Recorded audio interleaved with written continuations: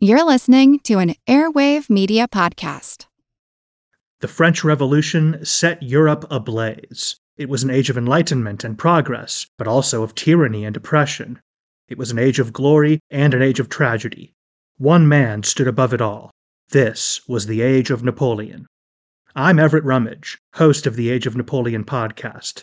Join me as I examine the life and times of one of the most fascinating and enigmatic characters in modern history. Look for the Age of Napoleon wherever you find your podcasts.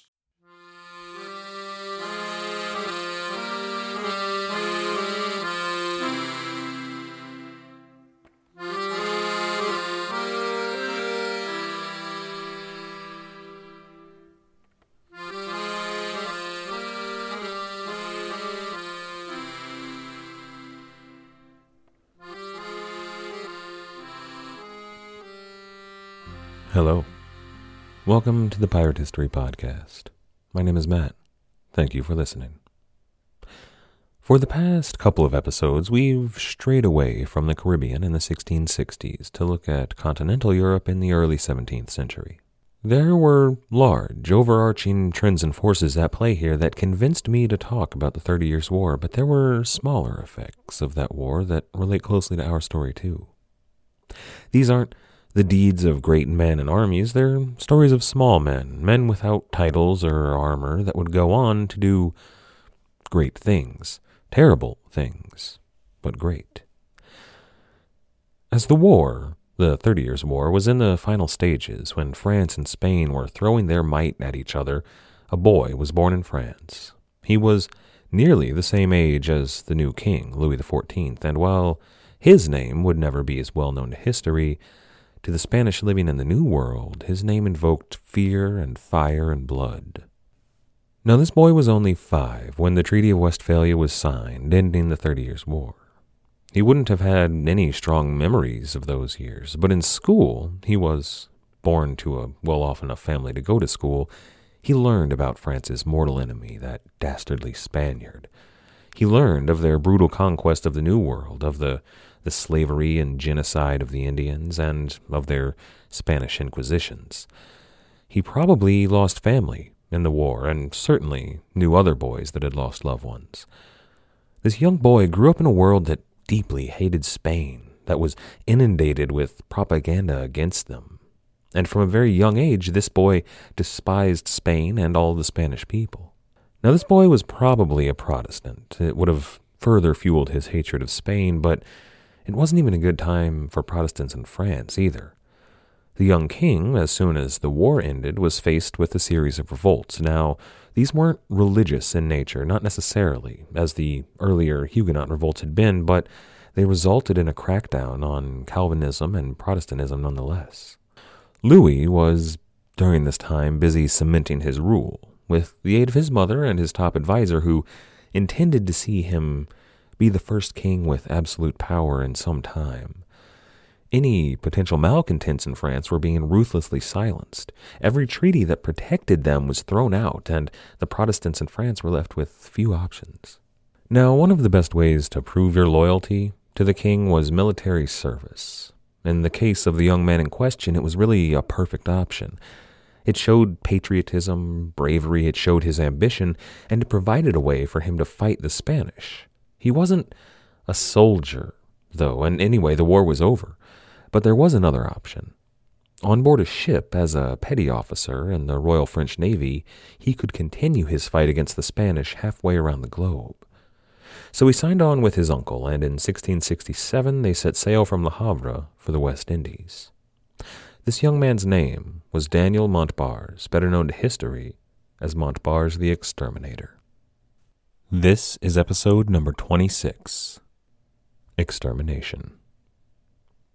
Now, before we move on, I'd like to point out that Daniel Montbars did not pronounce his name that way. He was French, after all. His last name was pronounced something a little closer to Montbar, but in the interest of not butchering the French language for the entire episode, I'm going to stick with the anglicized version. Now, as we've seen, in the Caribbean, the war that had taken place in Europe had really never ended. In fact, with men like Captain Henry Morgan sailing, it was, at the time, heating up.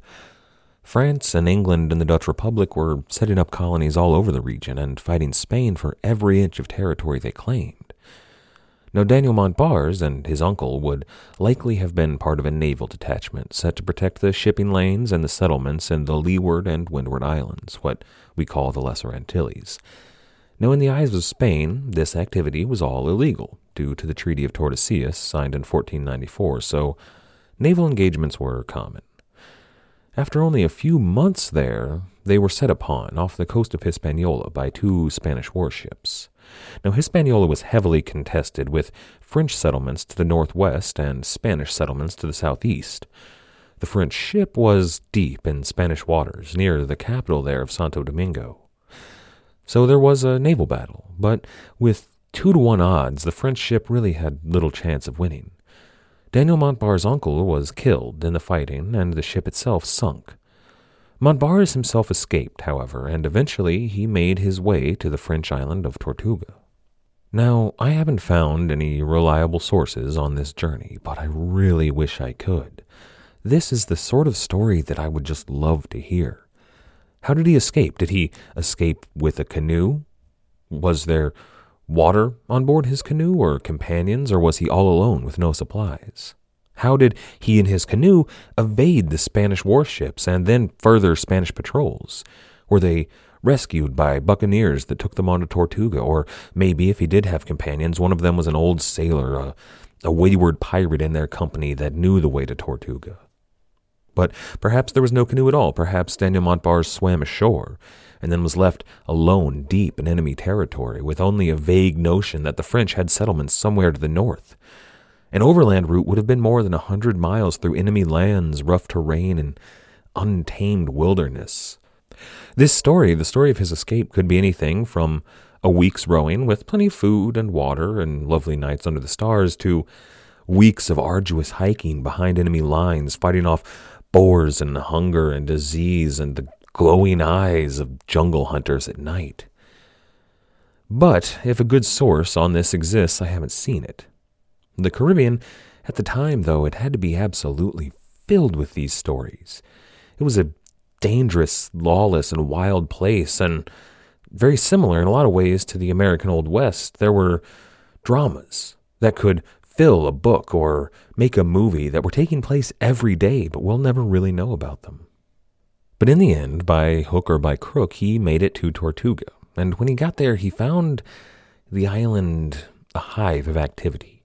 The place at the time would have been packed. Every tavern and every brothel was filled with men swilling cheap rum, weak ale, and fancy Spanish wine, and every dark corner or back alley, men were speaking to each other in hushed tones, and they were all saying one thing: "Where's the Admiral headed?"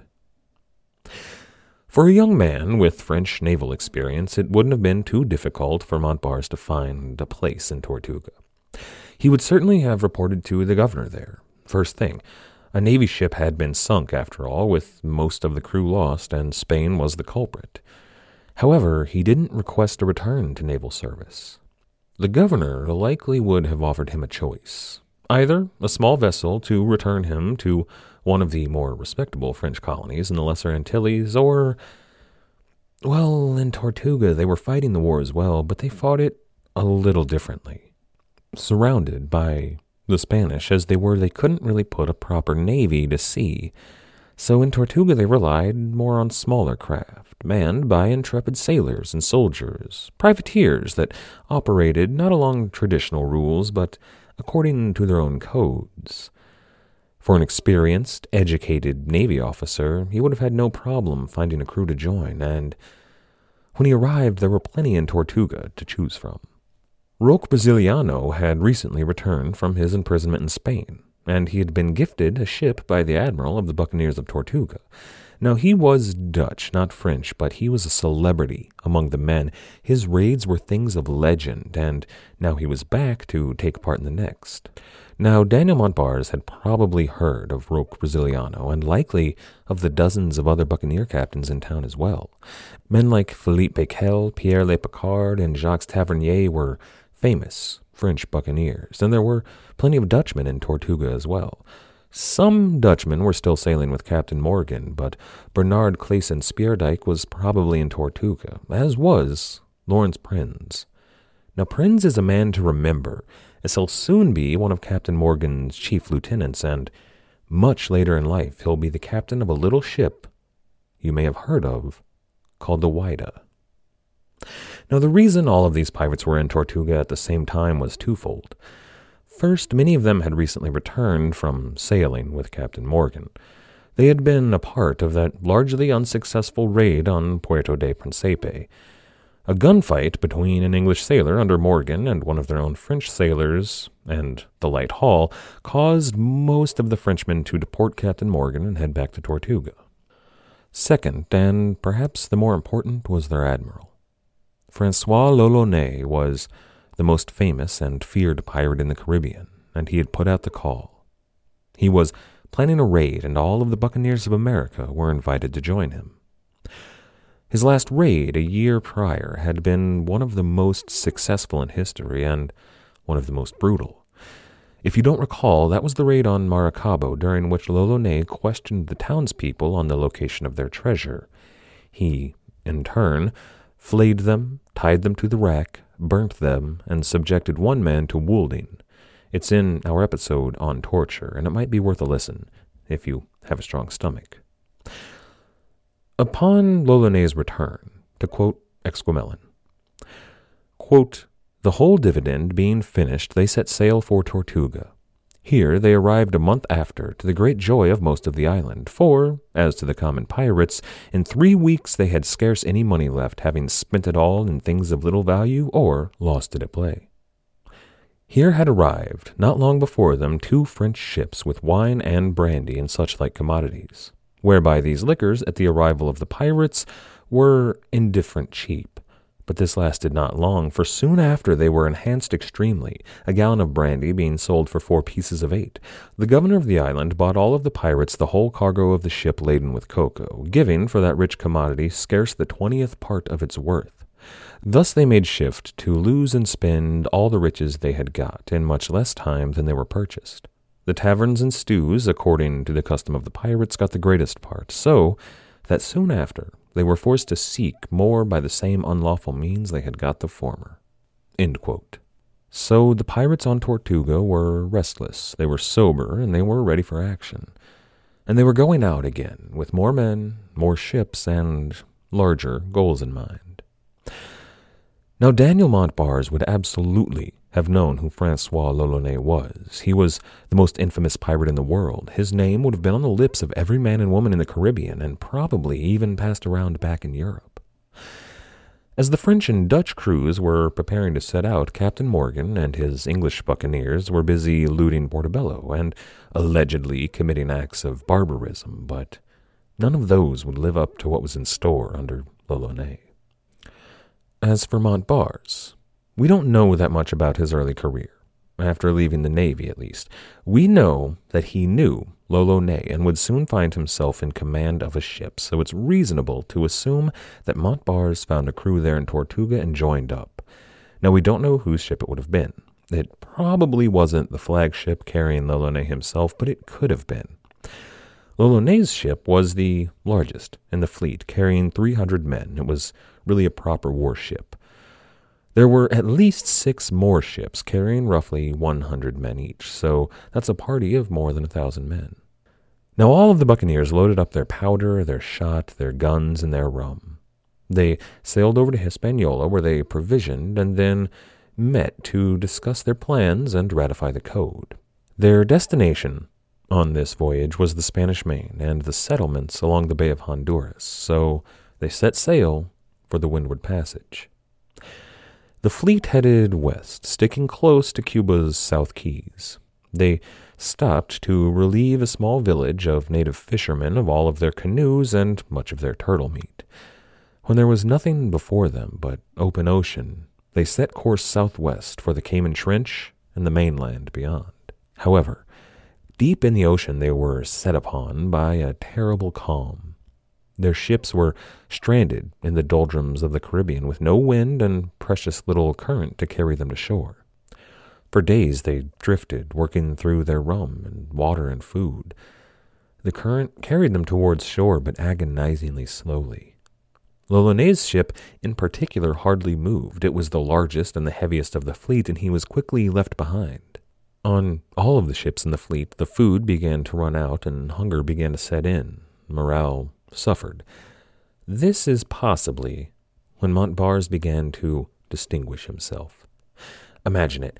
An educated, eloquent, ambitious seaman on board a vessel full of thirsty and angry men. If he were interested in command, this presented the perfect opportunity to ingratiate himself with the men and turn them against their captain.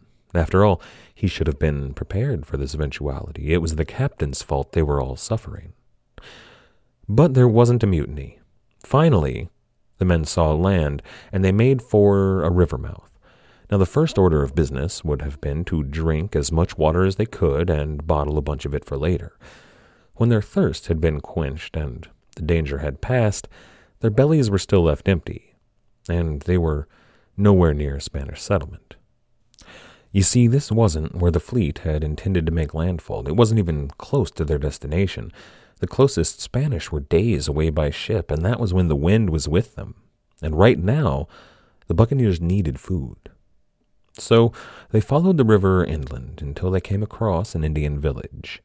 That's hundreds and hundreds of starving men, not exactly moral at the best of times, in a village housing maybe dozens. Exquemelin doesn't record any particular brutality. No torture, no rapes, no murder, and perhaps there weren't.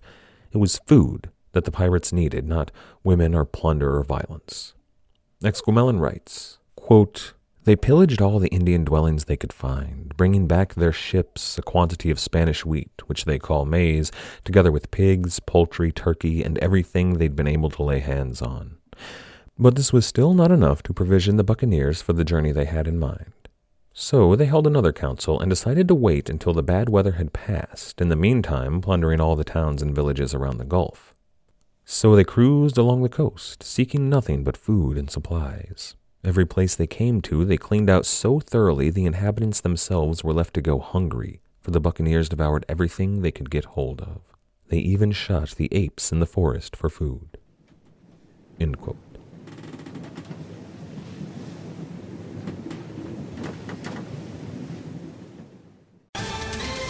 Ohio, ready for some quick mental health facts? Let's go. Nearly 2 million Ohioans live with a mental health condition. In the U.S., more than 50% of people will be diagnosed with a mental illness in their lifetime. Depression is a leading cause of disability worldwide. So why are some of us still stigmatizing people living with a mental health condition when we know all of this? Let's listen to the facts and beat the stigma. Ohio, challenge what you know about mental health at beatthestigma.org. Everybody shush! William Shatner has something to say. Cat and Jethro, box of oddities. What do you do when the woman you love dies?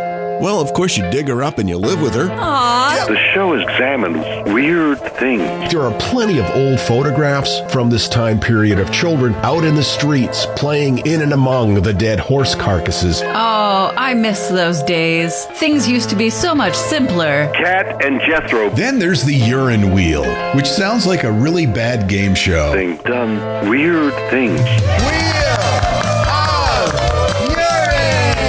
Cat and Jethro, box of oddities. That is really mysterious. Join Cat and Jethro Gilligan Toth for the strange, the bizarre, the unexpected, as they lift the lid and cautiously peer inside the Box of Oddities. The Webby Award-winning Box of Oddities podcast from Airwave Media. At long last, the pirates came to a place called Puerto Cavallo. It was the first real Spanish settlement that they'd crossed, complete with warehouses full of valuable goods. The town, though, was not particularly large or well defended. There was a merchant ship in the harbor that they promptly took for their own. This is probably where Daniel Montbars gained his captaincy. We know that he was given command of a ship after distinguishing himself in battle. It's likely that L'Ollonais saw a promise in the young officer with such a hatred for the Spanish, and allowed him to lead the boarding party that took the Spanish vessel and make the ship his own. Now, Montbar's ship, if it was his, wasn't particularly fast, not until the buccaneers would make their modifications at least, but it was spacious and it held a total of 24 guns. By this point, the buccaneers were much more well-fed, and their appetites had turned toward other things. They went on to ransack those warehouses, burning those that held hides or other cargo not worth hauling back to their ships. Then they turned to the town and the townspeople. They cleared the houses of valuables and then burned them. The people were rounded up and questioned by l'Ollonais personally. He inflicted, quote, every torment imaginable, end quote, including lashing, burning, wounding, and what appears to have been his favorite torture at the time, the rack. He flayed them bit by bit, asking after hidden valuables, troop movements, directions to richer halls. He was particularly interested in guides to the nearby town of San Pedro. In Exquemelin's words, quote, when l'Ollonais had a victim on the rack, if the wretch did not instantly answer his questions, he would hack the man to pieces with his cutlass and lick the blood from his blade with his tongue, wishing it might have been the last Spaniard in the world he had thus killed. End quote. At last, some poor soul agreed to guide the buccaneers to San Pedro. L'Ollonais took with him 300 men and left the rest to hold Puerto Cavallo under the command of one Moise van Wyn. A few miles down the road, the buccaneers were set upon by a Spanish ambush. The Spanish had positioned themselves behind the ambuscades and begun firing. The buccaneers did fire back, but this was a hard-fought battle. It appears that the Spanish now knew they were coming. In the end, though, the buccaneers flung firepots and grenades at the Spanish until the surviving Spaniards fled into the jungle. L'Ollonais ordered any soldiers that his men could capture brought before him. He questioned his prisoners in the usual way. He asked them if there were any more Spaniards lying in wait along the road. There were. He asked if there were any way around them, another route. The Spanish didn't know of any. L'Ollonais killed the first person he questioned, and then he went on to question another, and then another.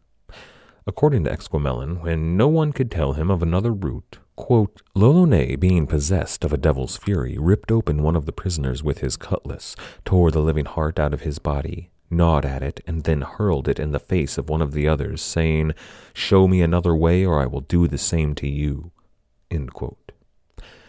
Were I in their shoes, I would promise to show the pirate another way, which the Spanish did, but to no avail. There was no other way through the jungle. L'Ollonais, in his fury, screamed, Mort Dieu, les Espagnols me la paieront. By God's death, the Spaniards shall pay me for this. There may not have been a way round the Spanish ambuscades, but L'Ollonais and his buccaneers now knew that they were waiting for them. The next day, they met the Spanish again and attacked so fiercely that the Spanish fled. The day after that, there was another ambush. This time, L'Ollonais ordered no quarter given, and that every Spaniard there be hunted down and killed. These orders were carried out in full. At last, the buccaneers reached San Pedro. The Spanish were waiting there, and they were finally well prepared. The road was blocked behind men hidden behind ambuscades, and all of the other routes to the city were blocked by prickly pear, like the cactus. That was apparently enough to stop these buccaneers. That's at least what Exquemelin tells us. Now, it wasn't too much of a problem either way. Despite those Spanish fortifications and the heavy cannon that they had, the buccaneers were just better shots and more experienced soldiers. By the time evening fell, the city was theirs. San Pedro's fate was much the same as Puerto Cavallo or Puerto Principe or Campeche or Maracaibo. The town was ransacked, goods were stolen, churches defiled, women raped, men killed, and people of all stripes were tortured for hours before being finally, mercifully murdered. And I don't mean to minimize what happened to the people there, but this was becoming a pattern that the Spanish were going to have to do something about, and quickly. However, once the buccaneers, under Francois l'Ollonais, had their pockets full, they put the city to the torch and burned it to the ground. They returned to Puerto Cavallo on the coast. The men that they had left there told them of a few natives that they had captured, and their news that a Spanish treasure ship was headed for the mouth of a nearby river. So the pirates sailed to an island near that river and careened their ships. For a time, the buccaneers hunted turtles and searched the coastline for ambergris. For a few paragraphs in his book, Exquemelin goes on to postulate his theory on exactly where ambergris comes from. He goes on to claim that he believes it comes from beehives knocked into the ocean. And then he goes on to discuss the natives that lived in that region, their customs. Now, most of what he says is inaccurate and deeply racist, but some of it is worth mentioning. I'm going to read 2 short snippets to give you an idea what it's like. Quote, "It is a matter of admiration how they use a child newly born. As soon as it comes into the world, they carry it to the temple. Here they make a hole, which they fill with ashes only, on which they place the child naked, leaving it there a whole night alone, not without great danger, nobody daring to come near it. Meanwhile, the temple is open on all sides, that all sorts of beasts may freely come in and out. Next day, the father and relations of the infant return to see if the track or step of any animal appears in the ashes. Not finding any, they leave the child there till some beast has approached the infant, and left behind the marks of his feet. To this animal, whatsoever it be, they consecrate the creature newly born, as to its God, which he is bound to worship all his life, esteeming the said beast his patron and protector." He goes on, "After this superstitious and idolatrous manner lie those miserable and ignorant Indians that inhabit the islands of the Gulf of Honduras." End quote. There is another story, exempted from some of the earlier editions of the Buccaneers of America, of a Spaniard that lived for a time with the natives. He took his pleasure with a young woman there. Exquemelin then adds, quote, "if one may call this pleasure," end quote. And then one day the Spaniard found this woman missing. When he finally tracked her down, he found her mid-coitus with a lion, which was apparently her patron animal. All of this was definitely true and obviously the work of Satan. But back to L'Ollonais and the Buccaneers. The ship they were waiting for had finally arrived, but they had been warned ahead of time of the Buccaneers' presence. She had already unloaded all of her valuable cargo and put on some 42 guns and 130 soldiers. The pirates engaged in a heated battle with this Spanish man-of-war, but to no avail. Finally, though, they sent over 4 canoes filled with men that rowed silently to the larger ship, boarded her, and captured her. When the Buccaneers saw the paltry prize that they had won, they were sorely disappointed. It was mostly reams of iron and paper, nothing really valuable at all. So they held another council, but many of the smaller crews decided to depart. There were those who, quote, "imagined at their setting forth from Tortuga that pieces of 8 were gathered as easy as pears from a tree," end quote. This was probably where Daniel Montbars departed L'Ollonais. He became infamous for his raids along the Spanish Main, namely along the Mosquito Coast and down into Panama. And he wasn't alone. Buccaneer crews after this spread far and wide, and for a few months nowhere in the Caribbean was safe from their torments. But L'Ollonais himself was less fortunate. His ship was too large and too heavy to make it back to Tortuga, probably because it was manned by buccaneers who were unfamiliar with the operation of such a large vessel. So the ship limped along the coast until running aground at Cabo Gracia a Dios. His men decided to tear their ship apart after it had run aground to construct smaller craft that they could successfully sail home. But then things began to go amiss. One day, 2 men went into the jungle to hunt for food. A few hours later, one man came running back to the camp, screaming of being set upon in the wilderness by terrible creatures. His companion was never seen again. Well, not all of him. That night, the buccaneers saw the light of a huge fire deep within the jungle. The next day, a party of well-armed men went there to find the source of the fire and, hopefully, their compatriot. What they found was a pile of still smoldering ashes and a severed hand, charred, missing 3 fingers. A few weeks later, they happened to come across a few natives who they took back to their ships. The buccaneers had 1 or 2 Indians with them that they hoped could translate for these natives, but the 2 groups couldn't understand one another. The Frenchmen gifted these natives they had come across with knives and axes, which the Indians gladly accepted, but when offered fruit, they recoiled. So these Indians were freed and sent home, but it wasn't the last time that L'Ollonais would see them. They stayed on the beach there in their camp for some months and built a small craft that could get them to the mainland and, hopefully, a ship that could carry all the buccaneers home.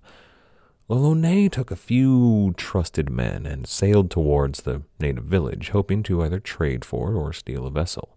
Exquemelin writes of the events that followed much more eloquently than I could hope to. Quote, "Here that ill fortune assailed him, which of long time had been reserved for him as a punishment due to the multitude of horrible crimes committed in his licentious and wicked life. Here he met with both Spaniards and Indians, who jointly setting upon him and his companions, the greatest part of the pirates were killed on the place. L'Ollonais, with those that remained alive, had much ado to escape aboard their boats. Yet, notwithstanding this great loss, he resolved not to return to those he had left at the Isle of Pertas without taking some boats such as he looked for.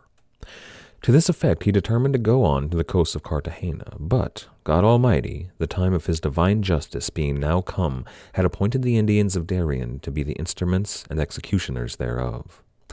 These Indians of Darien are esteemed as bravos, or wild savage Indian, by the neighboring Spaniards, who never could civilize them. Hither L'Ollonais came, brought by his evil conscience that cried for punishment, thinking to act his cruelties, but the Indians within a few days after his arrival took him prisoner, and tore him in pieces alive, throwing his body limb by limb into the fire and his ashes into the air, that no trace or memory might remain of such an infamous, inhuman creature. One of his companions gave me an exact account of this tragedy, affirming that himself had escaped the same punishment with the greatest difficulty. He believed also that many of his comrades who were taken in that encounter by the Indians were, as their cruel captain, torn in pieces and burnt alive.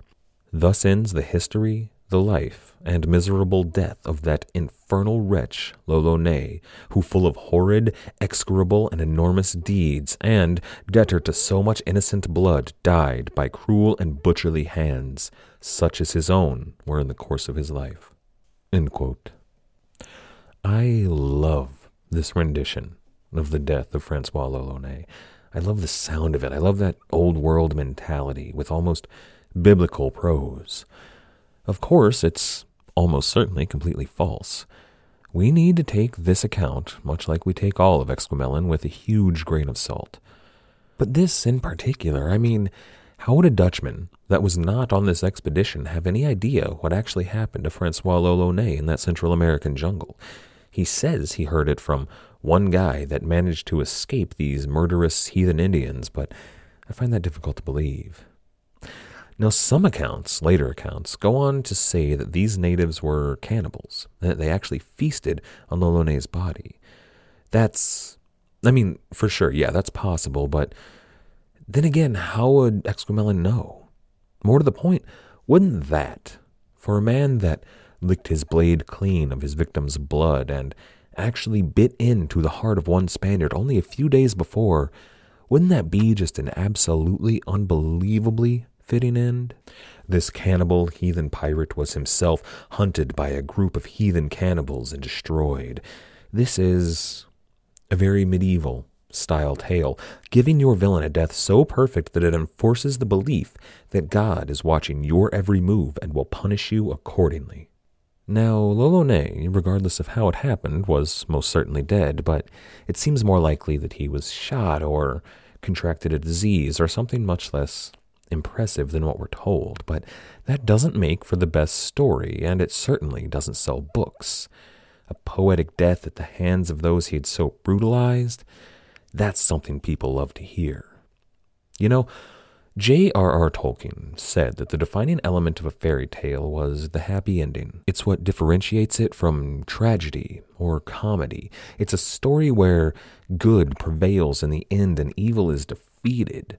And the death of Francois L'Olonnais certainly seems to qualify as a fairy tale. His death, whatever the circumstances, left a vacuum in the Caribbean. He had been the greatest of the buccaneers, and now that leadership was gone. But back in Port Royal, the English were drinking and feasting and celebrating their richest victory yet.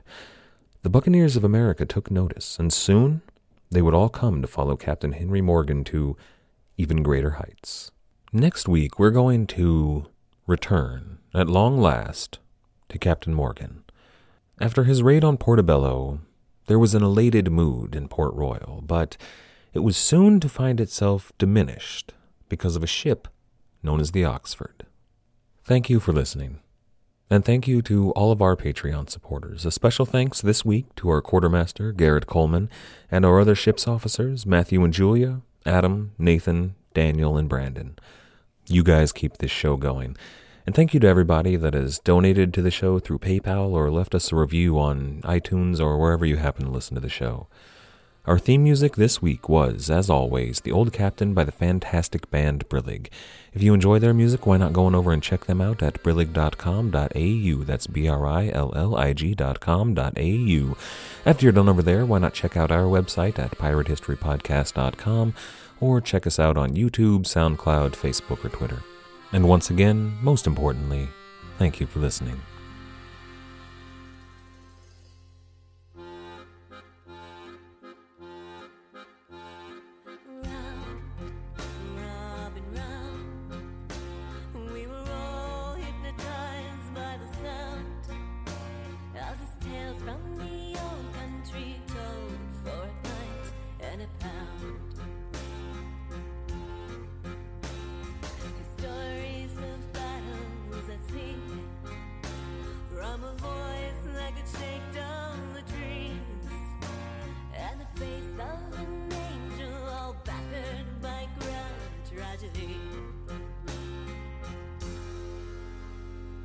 Raise your glass in the air with a tear in your eye.